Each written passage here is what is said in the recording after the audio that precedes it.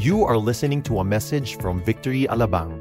Get the latest updates by visiting victoryalabang.org or like us on facebook.com/victoryalabang. We are on week 5 on a 6-week journey on the book of James. We have so far tackled chapters 1 to chapter 2. We skipped chapter 3 because I talked about that in chapter 2 a little bit on the tongue. But today we're going to be looking at chapter 4, which is really an interesting topic and a very relevant topic at that. Last week was a very a blockbuster week for many because for me personally, I was able to watch the movie Infinity Wars. Okay, and so I don't know if you've watched that movie. How many of you watched that movie? How many of you plan to watch that movie? Okay, because this is going to be a spoiler alert. Okay, no, just kidding. Okay, I'm not going to say anything about that movie. But interestingly, this is Avenger number 3 for Marvels. Just the title, Infinity Wars, one of the biggest blockbuster things. Most of the superheroes were gathered on the big screen against this super villain called Thanos. And so I'm just going to stop there, okay? You might stone me right after this, okay? But this is very relevant to what we're going to be talking about because when you talk about wars, when you talk about strife, when you talk about quarrels, when you talk about fights, how many of you know that this is not just happening in the movies? This happens every single day. This happens actually in history. From the dawn of time, we've seen wars and battles, and they have made such an impact in the history of mankind. From the early wars of the Mesopotamia, we've seen that between Israel and the giants that they're facing in the Promised Land, to the recent wars in the Middle East. Even the Cold War between North and South Korea, we've seen that. One of the major wars that we've had, of course, in history is the First World War happening in 1914 to 1918. Of course, followed by the Second World War later on, about in the 1940s. We've had our own share of wars in the Philippine-American War, 1899 and 1902. And it did not stop there. Even in every level of life, we see wars. Even fast food wars we have between McDonald's and Jollibee. War too often is a fact of life. When you talk about wars, we tend to try to stop wars by having a peace treaty. This particular peace treaty was during the World War II when finally Germany surrendered to the Allied forces. But, we are seeing some hope and glimmer of hope nowadays.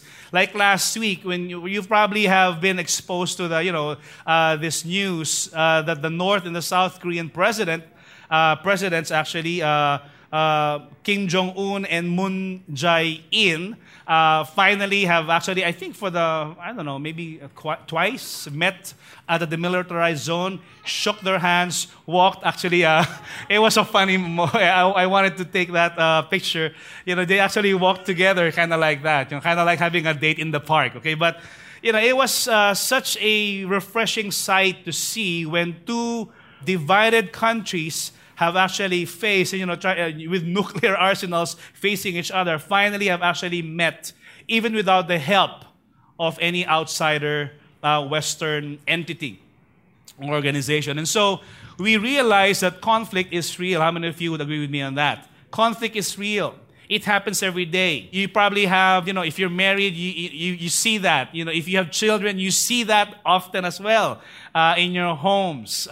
If you have friends, sometimes you get offended. If you have, office mates, there are sometimes altercation, okay, or conflicts happening also in the office area. And so today we're going to be looking at a particular verse from the book of James addressing such, but it's not limited to war. This, in fact, you will look at the general classification of this text that we're going to be reading. It's talking about worldliness, but it's really referring to war at 3 fronts. There are 3 kinds of wars that we are facing as human beings. And so I'd like for us to open and look at it from the book of James. I'd like to invite all of you to open James chapter 4, verse 1 to 12. What causes quarrels and what causes fights among you? Is it not this, that your passions are at war? within you? You desire and you do not have, so you murder. You covet and cannot obtain, so you fight and quarrel. You do not have because you do not ask. You ask and you do not receive because you ask wrongly to spend it on your what? On your passions. You adulterous people, you do not know that friendship with the world is enmity with God. Therefore, whoever wishes to be a friend of the world makes himself an enemy of God. Or do you suppose it is to no purpose that the Scripture says, He yearns jealousy over the Spirit that He has made to dwell in us? But He gives more grace. Everybody say, more grace. Therefore it says, God opposes the proud, but gives grace to the humble. Submit yourselves therefore to God, resist the devil, and he will flee from you. Draw near to God, and he will draw near to you. Cleanse your hands, you sinners, and purify your hearts, you double-minded. Be wretched, and mourn and weep. Let your laughter be turned to mourning, and your joy to gloom. Humble yourselves before the Lord, and He will exalt you. Do not speak evil against one another, brothers. The one who speaks against a brother or judges his brother speaks evil against the law and judges the law. But if you judge the law, you are not a doer of the law, but a what? A judge. There is only one lawgiver and judge, He who is able to save and to destroy. But who are you to judge your neighbor? Let's bow our heads and pray. Father, thank you so much for the preaching of your word this morning. We ask that you would give us ears to hear what the Spirit of God is saying to us as a church. Lord, anoint my lips to speak your word, and I pray for your grace to deliver this in accordance to your will. We ask, Lord God, that you would change our hearts and change our minds today to obey, to not just be merely hearers of the word, but be doers of the word as well. We thank you, Lord. In Jesus' name we pray. Amen. All right, I realize that we have one judge here sitting in our congregation. So yes, she can judge in the courtroom, okay? But when you talk about the book of James, James is really so much interesting. Now it's getting even more interesting because we've talked about trials, chapter 1. We've talked about being a doer of the word. We've talked about, of course, part of that is talking about the tongue. We talked about partiality. Last week we talked about that we are supposed to be, we're supposed to combine works with faith, because faith without works is what? Is dead. And so we talked about faith without compassion is dead, and faith without conviction is dead, faith without commission is dead. And today we continue on the book of James. James is actually the half-brother of Jesus, as you know. He's one of the leaders of our church, of the church in Jerusalem during the first century. In fact, you'll find his name is not to be confused with the brother of John. Of course, the sons of Zebedee or the sons of thunder is John and James. And James is not that James who's the brother of John. He's the brother of Jesus. Okay? And so James happens to be one of the apostolic leaders, one of the bishops of the church in Jerusalem. You'll find in Acts chapter 15. And this particular thing that he was addressing to the church is not foreign to him. He was talking about it from a first-hand experience, that he's going through that. And he's talking about conflicts. He's talking about strife. He's talking about quarrels. In fact, one tragic thing that happened to his life was, in the temple, as he was ministering, as he was one time ministering, and this was actually the end of his life. There was a riot that was stirred in the temple, and they threw him from the temple top. I mean, talking about wars and talking about strife. Can you imagine, pushing your pastor off the 16th floor of the Acacia Hotel? That's what happened to James. Because of the riot in the church, they attacked him. And guess what happened? After they pushed him off the pinnacle of the temple, he was still alive. And a riot came out, and he actually was killed because they actually stoned him and beat him to death. That was the end of his life. So he was talking about, in reality here, about strife and quarrels. That sometimes, and he was talking about, murder even. And, in this particular scenario, he began his letter by talking about and addressing the church as brothers. He was talking about, brothers who are scattered in the different areas of the diaspora. And now he shifted his tone from brothers to now talking to them as what? Adulterous people, as double-minded, as sinners. Can you imagine just this particular part of James? He was addressing worldliness, and he was addressing war in the church, and war outside, and war within ourselves. So there are three wars that we're dealing with. Number one is war with others. Everybody say war with others. Surely, brothers, in Psalm 133 says, how good and pleasant it is for brothers to dwell together in unity. That's exactly the call of the church. That you and I are brothers and sisters. Look at the person beside you, tell that person, you are my brother, if it's a man, okay? Or you're my sister. You tell that person, you are my brother, you're my sister. We may have a different surname, but in the church community that we're in, we're a family here, right? How many of you know we are a family? In a family, there's no disposable relationships, right? Or is there? Is there really unity in the church? As James is talking about this in that particular setting, he was just reminding them there's a war within and war among brothers. And this is our desire. In fact, this is the prayer that Jesus prayed that is probably been left unanswered. That they may be one, that you and I are one. And how many of you know that the church nowadays still is a work in progress in the area of unity? Come on now. And we've seen this in history. We've seen this happening in the people of God, Lot's men quarreling with Abraham's men. Absalom created a war against his father David. The disciples of Jesus argued who would be the greatest. Can you imagine? Jesus was still there and they were arguing, can I sit in your right? Can I sit in your left? They were positioning themselves. It's a war for position. It's a war for possession. It's a war for power. It's a war for prominence. There's so many different issues why people go out for war. Paul and Barnabas, mighty apostles of the first century church, had a squabble against John Mark. Paul said, he deserted me, so I'm not going to take him in my trips. Barnabas said, no, I'm going to take him in my trip. So, things, how many of you know that these things happen? There is a war out there. Verse 1, what causes quarrels and what causes fights among you? Is there really a fight? Is there some quarrels that happens in the church? Even in the New Testament church, they had problems. Paul was writing in the Corinthians, and he was talking about, brothers bringing somebody to court, suing one another, competing in public assemblies. In the book of Galatians, the brethren were backbiting and devouring one another. And so he was correcting and rebuking the church for such. We see this also in verse 11 of what we've read earlier. Do not speak evil against one another, brothers. Can we read the rest of the verse? 1, 2, 3. The one who speaks against a brother or judges his brother speaks evil against the law and judges the law. But if you judge the law, you are not a doer of the law, but a judge. There's only one lawgiver and judge.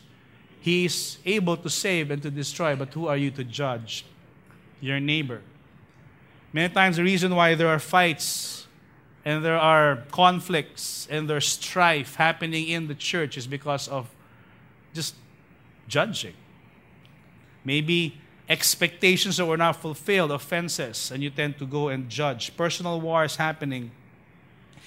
And we are admonished not to speak ill or violence against one another. And so I call this personal wars. There's personal wars happening in the church. Even in the book of James, he addressed certain class wars, economic classes. In the same book, in chapter 2, he said, my brothers, show no partiality as you hold the faith in our Lord Jesus Christ, the Lord of glory. Have you not then made distinctions among yourselves and become judges with evil thoughts? If you show partiality to your neighbor, the rich and the poor. He's talking about class economic wars. Listen, my beloved brothers, has not God chosen those who are poor in the world to be rich in faith and heirs of the kingdom, which he has promised to those who love him? But you have dishonored the poor man. Are not the rich the ones who oppress you and the ones who drag you into court? He also talked about some employment wars. James chapter 5, verse 4 to 5. Behold, the wages of the laborers who mowed your fields, which you kept back by fraud, are crying out against you, and the cries of the harvesters have reached the ears of the Lord of hosts. You have lived on the earth in luxury and in self-indulgence. You have fattened your hearts in a day of slaughter. How many of you know that James is just so on point? He's so pointed in the way he's writing this letter. He doesn't mix words with this. It's not apologetic. He's addressing the church. Maybe that's the reason why they threw him off the cliff or off the temple. And so we easily get into war against each other. You know, I'm just so thankful that in this particular situation that our church hasn't had a church split in 34 years by the grace of God. Amen. I've read and I've heard stories about churches, having splits over political situations inside the church. One particular church fought about a certain policy in the church, and two factions came out. And what they did after that was they hired themselves policemen so that both sides will not be able to use the sanctuary of the church. One is on the right side, one is on the left side. Nobody cannot use the sanctuary in the middle. Can you imagine? Because of a certain policy. Another church in the U.S. actually had a division in the church, and guess what the fight was all about? The color of the carpet of the church. For years, they had the carpet red because it represents the blood of Christ. But maybe the new pastor came and said, maybe it's time for us to change the carpet.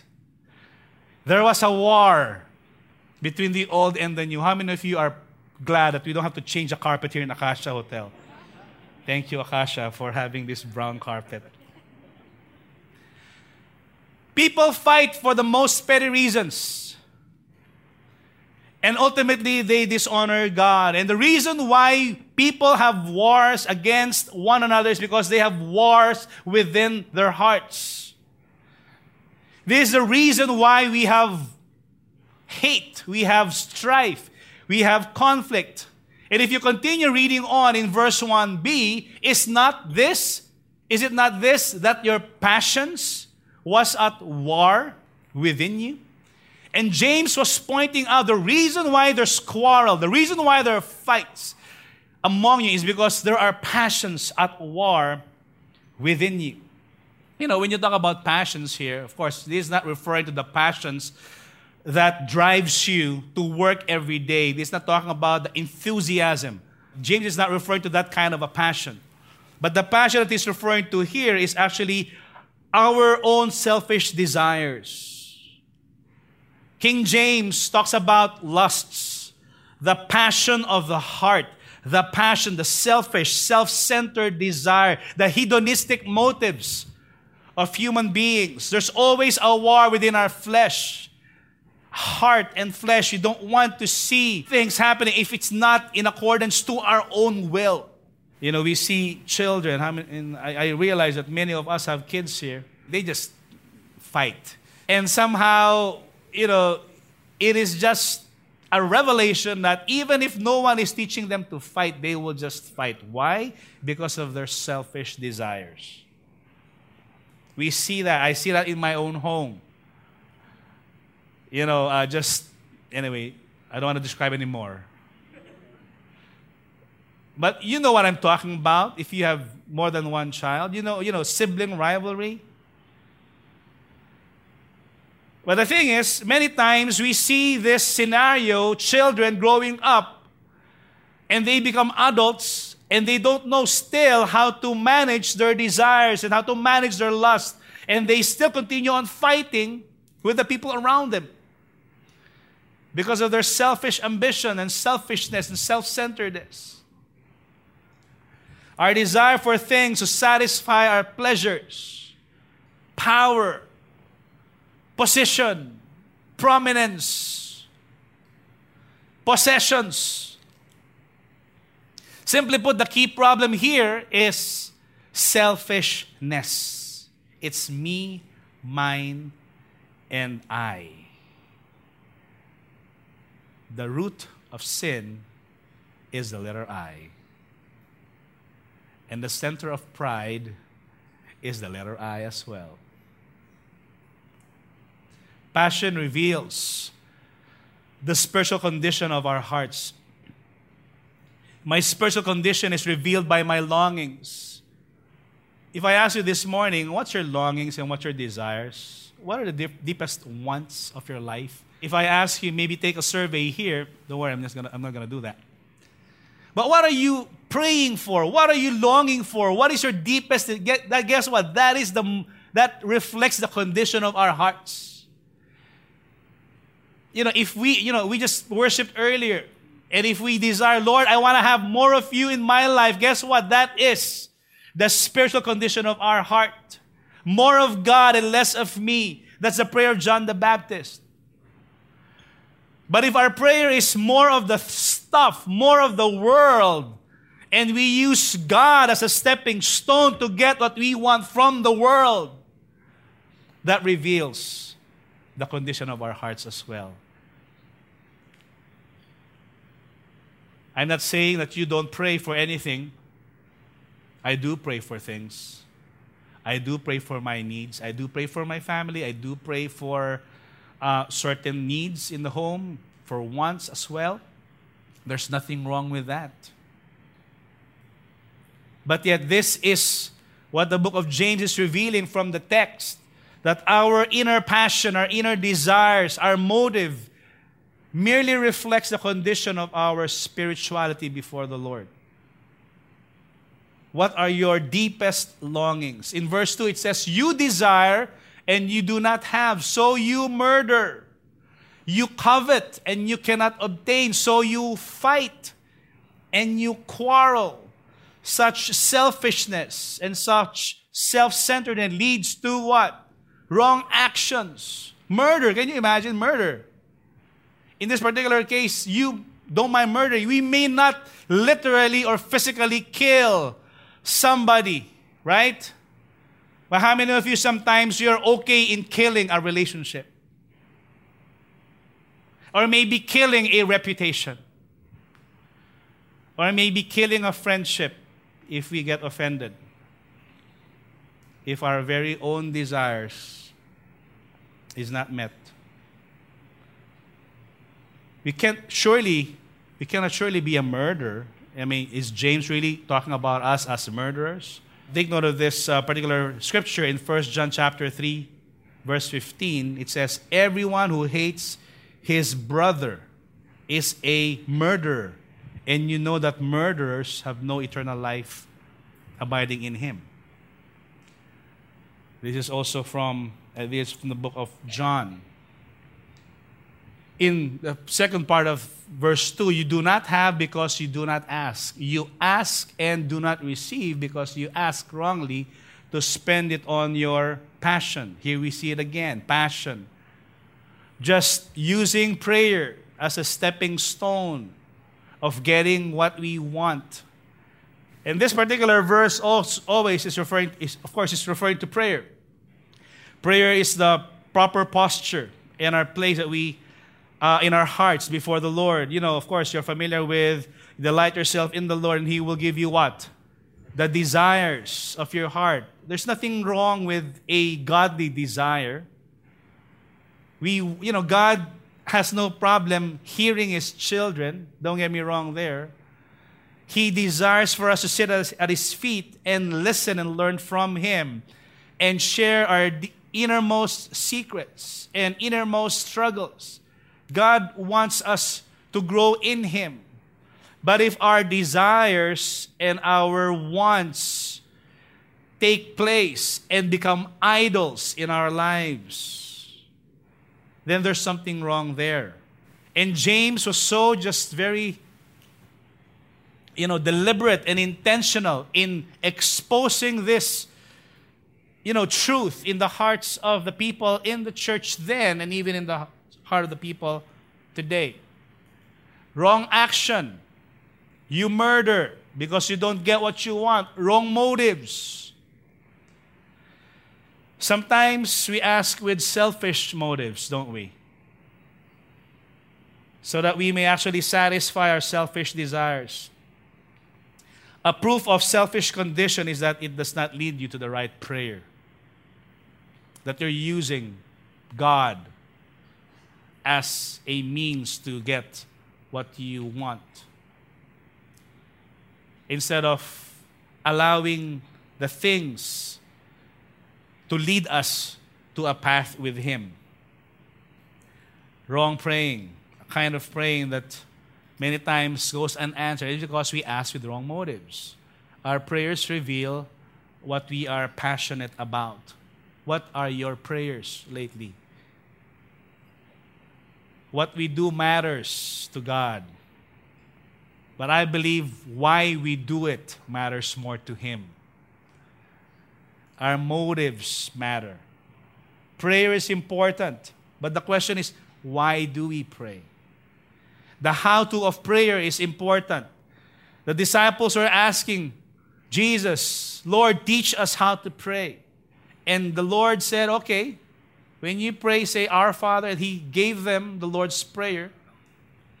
That's a how and a manner of praying, but the why of praying and the motive of praying is also very much important. Many times we use God to get what we want instead of using what we have in order to get more of God.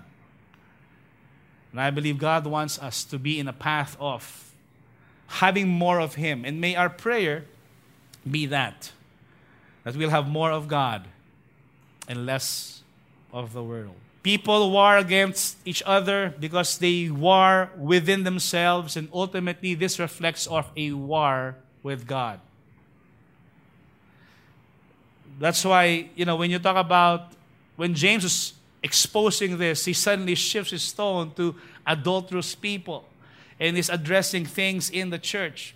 This is really the root cause of every war, whether internal or external. It's really war with God. We are enemies of God, so to speak. At the beginning of creation, the world had perfect harmony, but sin came into the world. And how many of you know that from that time on, man was at war with God because of sin? In verse 4, it says, You adulterous people, do you not know that friendship with the world is what? Enmity with God? God being our enemy. There are two different sides here. To be a friend of the world is to become an enemy of God. Which one would you like to befriend? The world or God Himself? By the world, James here means human society apart from God. He's not referring to for God so loved the world. That world there is referring to us, lost people, lost human race. But James is not referring to a lost human race. He was talking about the systems of the world. He's talking about the passions and the lusts and the desires brought by the world. The whole system of things in this society is actually anti-Christ and anti-God. If you look at our society the way we live now, so many things are just in opposite direction on what God is teaching from the Bible.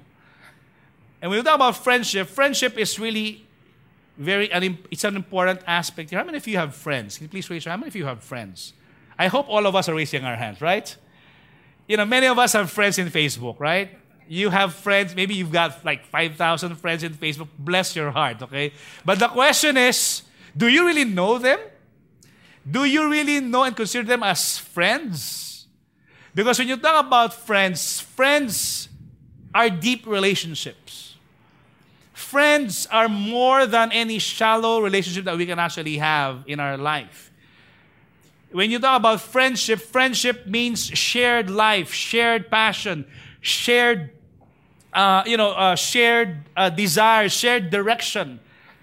When you say somebody is your friend, you're actually many times agreeing with what he stands for because of your friendship with this person. If we love the ways and the standards of the world, then the love of the Father or the love of God is not with us. Because those are actually two opposite sides of the pendulum. Friendship with the world is actually compared to adultery. And the believer who's married to Christ ought to be faithful to Him. Amen. Is the world our friend? Is there any compromises in our life? He's referring to you adulterous people. God is jealous for our hearts. God is jealous for our loyalty. Is there any compromise? I mean, how do you treat your wife? And can you imagine if I tell Shirley, okay, love, I'm gonna faithful to you for 364 days in a year, okay? I promise you that. 364, I'm yours. All in, my whole heart, my whole mind, my whole being, it's yours. 364 days. But just give me one day in a year wherein I can enjoy myself and just, with no questions asked. Can you imagine if anyone would approach your spouse? How many of you know that your spouse will not just readily accept that? Maybe after she slaps me. No, she doesn't slap me, okay? She will definitely not accept that. She requires and she's expecting for me to be loyal and to be faithful to her, not 364 days in a year, but what? 365 days. If there's 366 days, I will be loyal to her. But even if I go to her and say, okay, I think I'm asking too much. 364 and 23 hours in a year. Just give me 1 hour to enjoy my life with just anyone. I don't think so. She expects utmost loyalty and faithfulness from a spouse. And I believe your spouse do too. Amen. There's no fooling around. Not even a hint of immorality, Paul says. And yet, we're expecting that from a human relationship called marriage and a covenant relationship with our spouse. But what about our covenant relationship with God? God is definitely expecting a lot more from us, that we are not to play with the world and to compromise with the world. What do you do when you're alone in your room? How do you manage your eyes? How do you treat your spouse? How do you treat your children? How do you treat an office employee? I mean, how are we outside are we playing compromises in the world? How do you do your business? Are you doing it above reproach, with a good reputation? And so on and so forth. Students, of course, now it's summer. How did you get your grade? It is better to cheat than to repeat. Sometimes we have this mindset of the world that we bring into Christianity. It's called syncretism.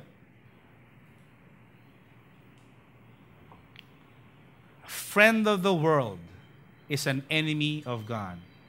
Or do you suppose it is no purpose that the scripture says he yearns jealousy over the spirit that he has made to dwell in us? God is so jealous for our souls. Amen. In fact, one of his titles in the Old Testament, he is a jealous God. Of course, when you talk about jealousy, sometimes you look at jealousy as a negative trait. No, jealousy means I will not share you with anyone. I have given my utmost love and unconditional love and affection to each and every one of us. And he expects nothing less in return. That we are to be faithful and to be loyal to him. Jesus loves us so much that he wants us for himself, not to be shared with the world. When you love someone, you want the best for that person, don't you? You'll give your best to that person. If you have, whether it's your wife, your husband, your children, you want the best for your children. You will sacrifice for your children. You will give your life in order for your loved ones to live and to be saved and to have the best of life. God did it for us. He didn't withhold anything from us, but he simply gave his best for us.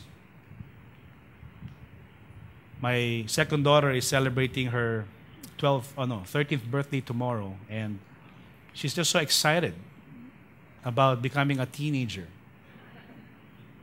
I don't know why. I said, stop growing, okay? But, one of the things that she said is, Well, she's been asking little things here and there.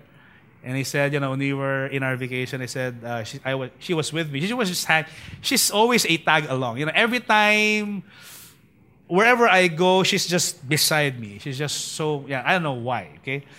So when I would bring down the family in a mall and I would park the car, she said, I'm going to be with Dad, okay, to park the car. She's just like that. And so when we were in a vacation, we were together walking in a store, and she said, okay, just very, very sheepishly, this shoe is nice, Dad.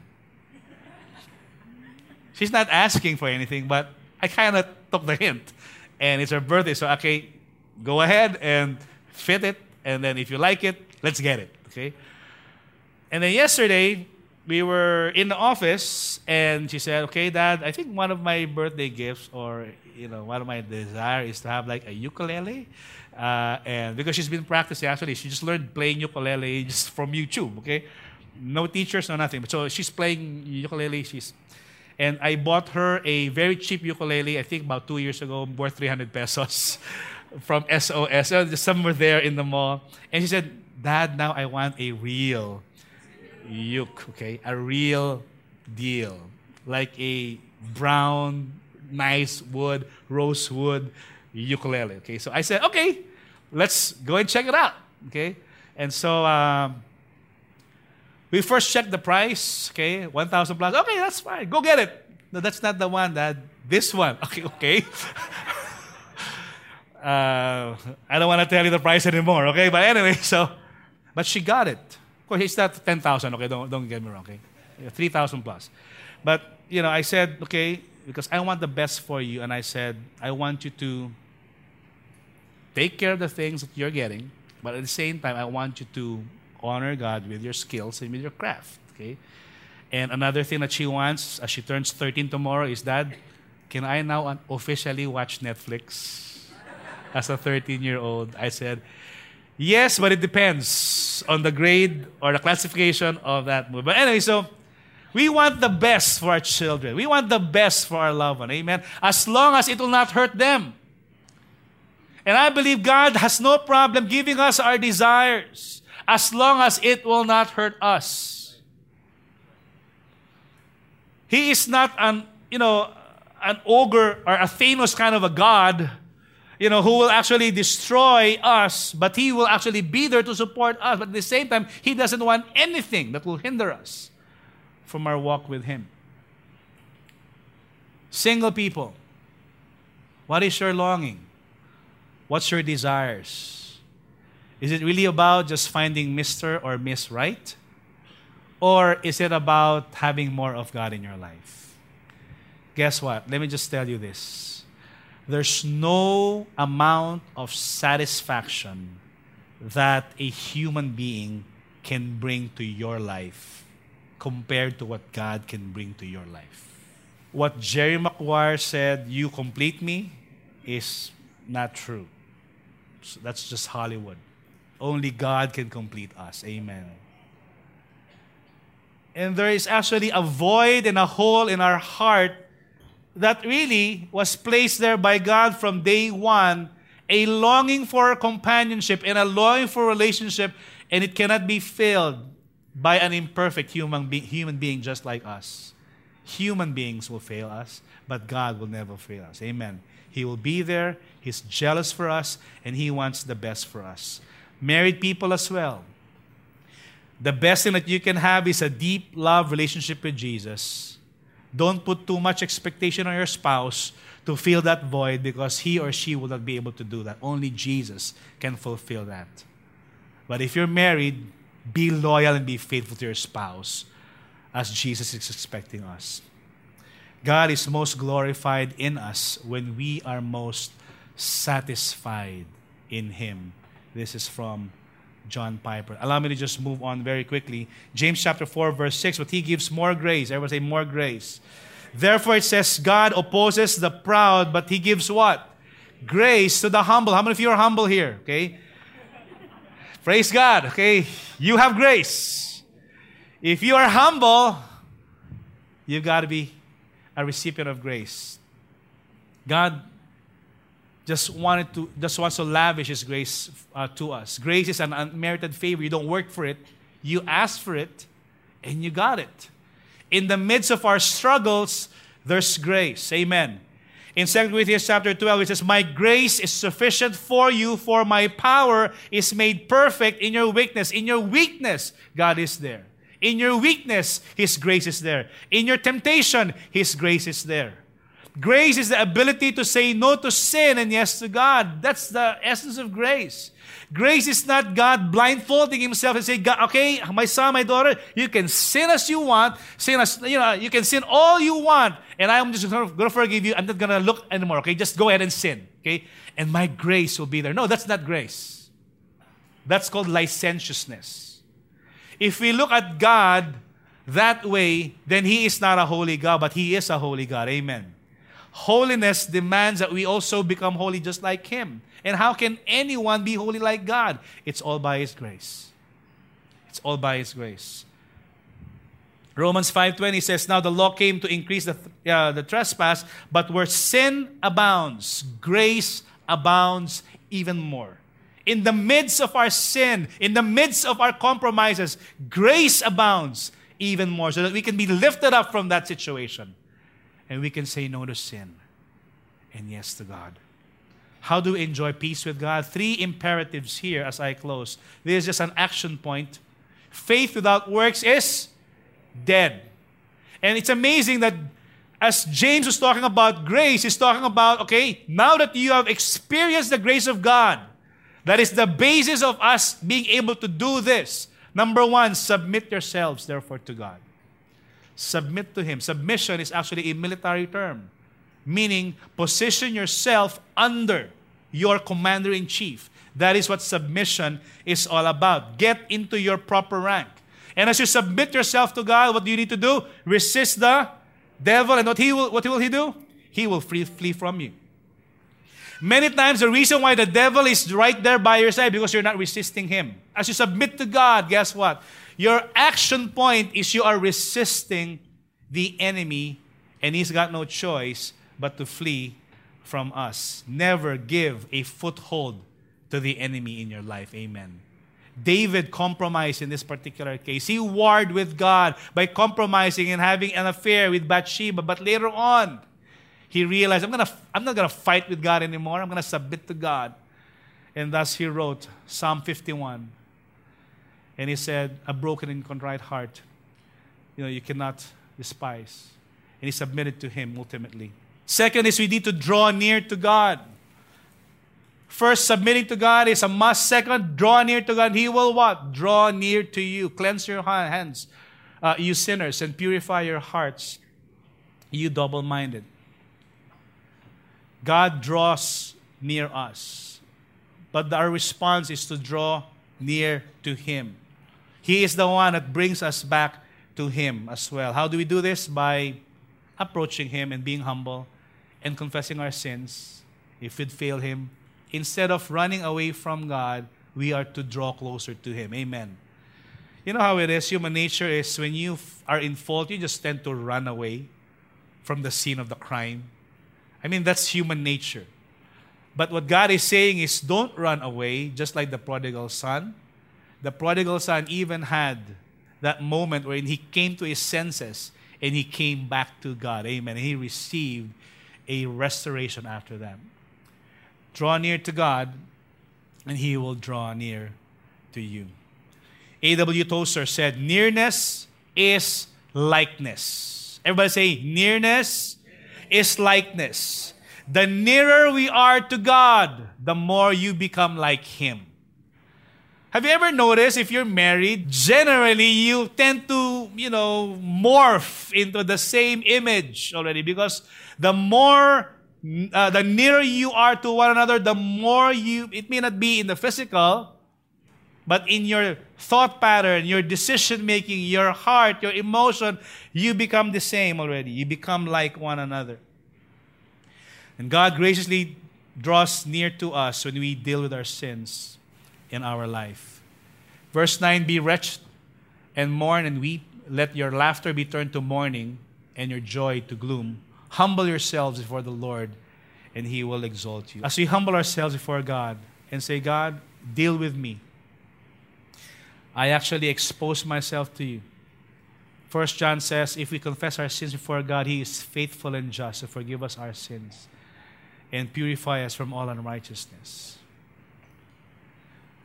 There's just so many things that we've talked about. War against other people, war within ourselves, war with God. The strife normally is caused by selfishness in our hearts. And the only way to address this is to humble ourselves before the Lord, to draw near Him, to submit to Him. Sin is very serious. It's got serious consequences. You can actually choose a sin that you commit, but you can never choose the consequence of that sin that you've committed. You can choose to confess, yes, but many times there's consequences that this sin brings. And God desires for us to be a people who's holy before Him, a people who's called out of darkness, a people of the light, not a people of the world. And I believe James is very on point, and he's just very straightforward in his discussion in this truth in the church. Proverbs 16 verse 7, when a man's ways please the Lord, He makes even his enemies to be at peace with him. God wants us to be at peace with Him. Amen. The question is, are we diligent in making sure that our ways are pleasing before the Lord? Are there areas in our life that are not pleasing before Him? And I believe God wants us to put that under His microscope every single day and say, God, this particular area in my life, I want to submit before You. If there's areas of offense and unforgiveness, I want to submit this before You. If there's areas of compromise in my morality, in the way I do business, in the way I live my personal life, I want to submit this before You. If there's areas in my life that is prideful and arrogant, I want to submit this before You. Let the Holy Spirit deal with us today and ask. And maybe there are some selfish motives and worldly passions that are rising up from within. May the Holy Spirit convict us and give us the grace to overcome. Amen.